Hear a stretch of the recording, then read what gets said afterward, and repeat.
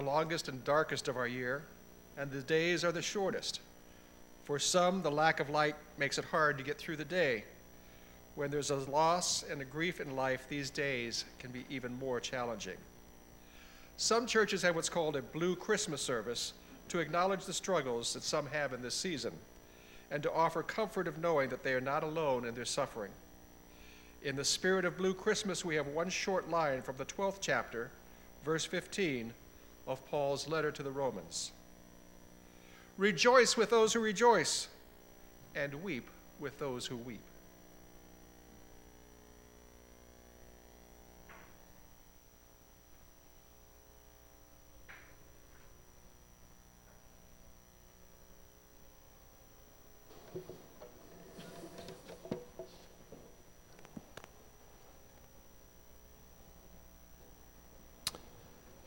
Jessica Parsons hung the ornament, a simple red chrome ball, on a branch right in the middle of the tree. Then she took it off and hung it from an upper left branch. And then she removed it again, and finally she found a place down around the back. She stood back from the tree and sighed. She'd been decorating the living room for a little over an hour and had personally hung 3 ornaments in a total of 17 places. Plus, she'd sat on one. It was very clear to Jessica that she simply did not feel like decorating for Christmas this year. She realized, doing it for the kids, who, at the moment, were off in other parts of the house, while her husband Tim was outside putting up the lights. They did the same thing every year, and despite her feelings, it was going pretty much as normal. They'd searched through the garage looking for those boxes marked Christmas decorations that had been put away so many months ago, with their labels turned towards the wall or underneath another box. Once the boxes had all been uncovered and taken out and brought into the house, she'd left her husband, Tim, to grumble over untangling the strings of lights. Eventually, while hanging them up, he would, at some unknown but inevitable point, bang his head on the eaves and fall into the rhododendrons. For kids, Jonathan was 10 and probably almost too old for this tradition. Amanda was at 7, very much still into it, but they both knew by heart the exact placement of a host of Christmas characters. The sock monkey Santa went on the bookshelf next to the chipped porcelain Rudolph, the Elvis snow globe, and a stuffed Frosty so old that it was more the color of oatmeal than snow.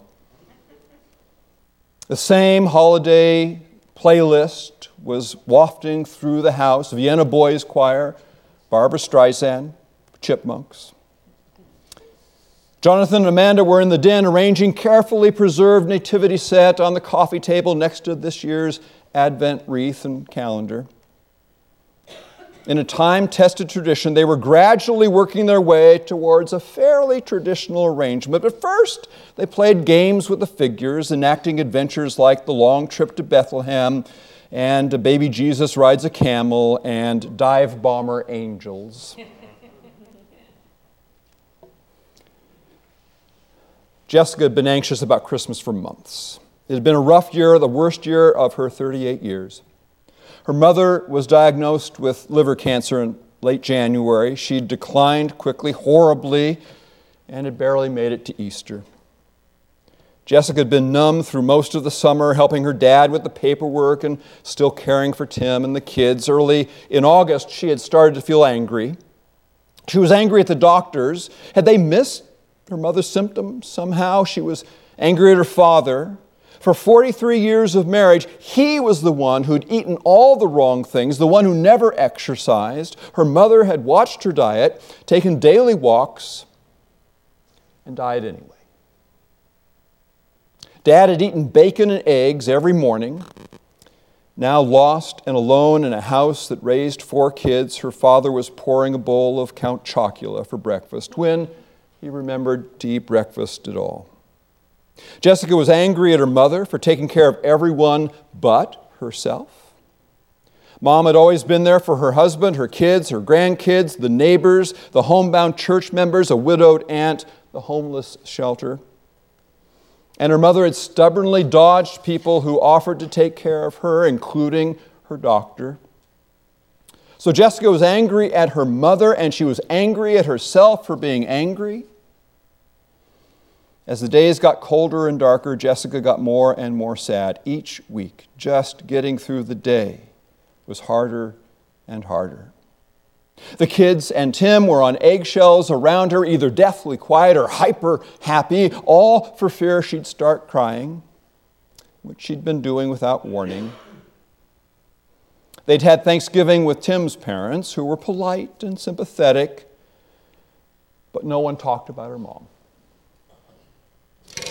Jessica had been dreading Christmas because it was her mother's holiday. Mom loved making her own cookies and candy and decorations. Since each child's birth and each grandchild's birth, she'd given all of them a new, specially selected annual ornament. She'd always picked out everyone's family trees, but from a clean distance, standing in the gravel at the edge of a muddy Christmas tree lot where the family dragged over 6 or 7 trees for her approval. But Mom's observance of Christmas had always gone beyond decorations. She regularly served meals at the homeless shelter. She'd adopted a family from the Salvation Army, and each year would take Dad along to the families, would take Dad along to various families who were in need with a carload of food or presents. She insisted on giving generous gifts to international relief agencies. And her mother had always hosted a Christmas dinner for the extended family, as many as 25 people spread throughout the house, eating a full holiday meal off of laptop trays and card tables. After Mom's death, Jessica had pledged herself to step into the family hostess role, but now she felt completely overwhelmed at the thought of it. What had she been thinking? Jessica turned as Amanda walked into the living room from the den where Jonathan was still dive-bombing the shepherds with a squadron of angels. Amanda went straight to the box marked Mom. "Are these Grandma's?" she asked. "Yes, baby." Jessica took a deep breath. This was the moment she'd been putting off. She'd began to pull her mother's special ornaments out of the box, the lacquered cookie canes, the clothespin reindeer, the sequin styrofoam balls, antique tin bells, and a paper-framed picture of herself when she was just about Amanda's age. And down near the bottom, Jessica found last year's annual ornament. It was packed in its own separate box with a handwritten note underneath. She opened the card and caught her breath at the sight of her mother's flourishing and perfect handwriting. She slowly and silently read the note. "Dear honey, Christmas blessings and Happy New Year. Don't get so busy that you forget to welcome Jesus. And remember, I'll always love you. Mom. Christmas, 2018. Jessica sat on the footstool she'd been using to vainly hang those ornaments. Last year had been her last innocent Christmas.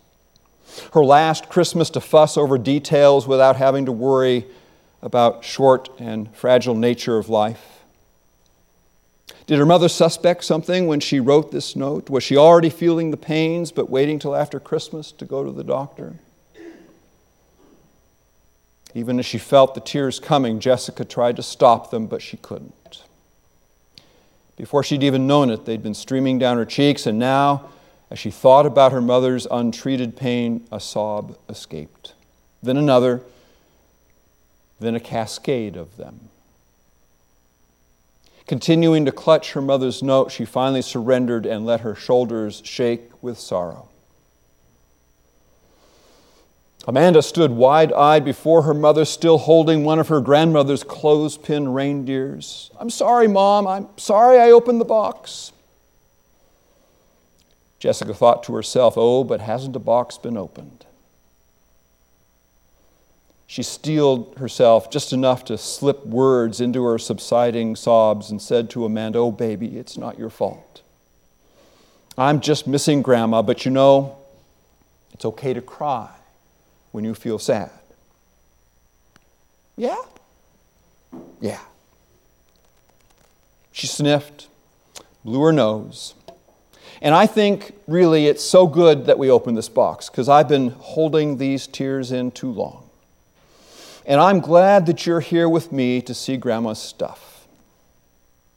Jessica began to tell her daughter about her mother, how Grandma loved Christmas and how she loved Jesus and how silly she could be when making gifts or telling a story, how she loved to sing. And Amanda remembered how her grandma would sing lullabies and weird songs about bicycles built for two.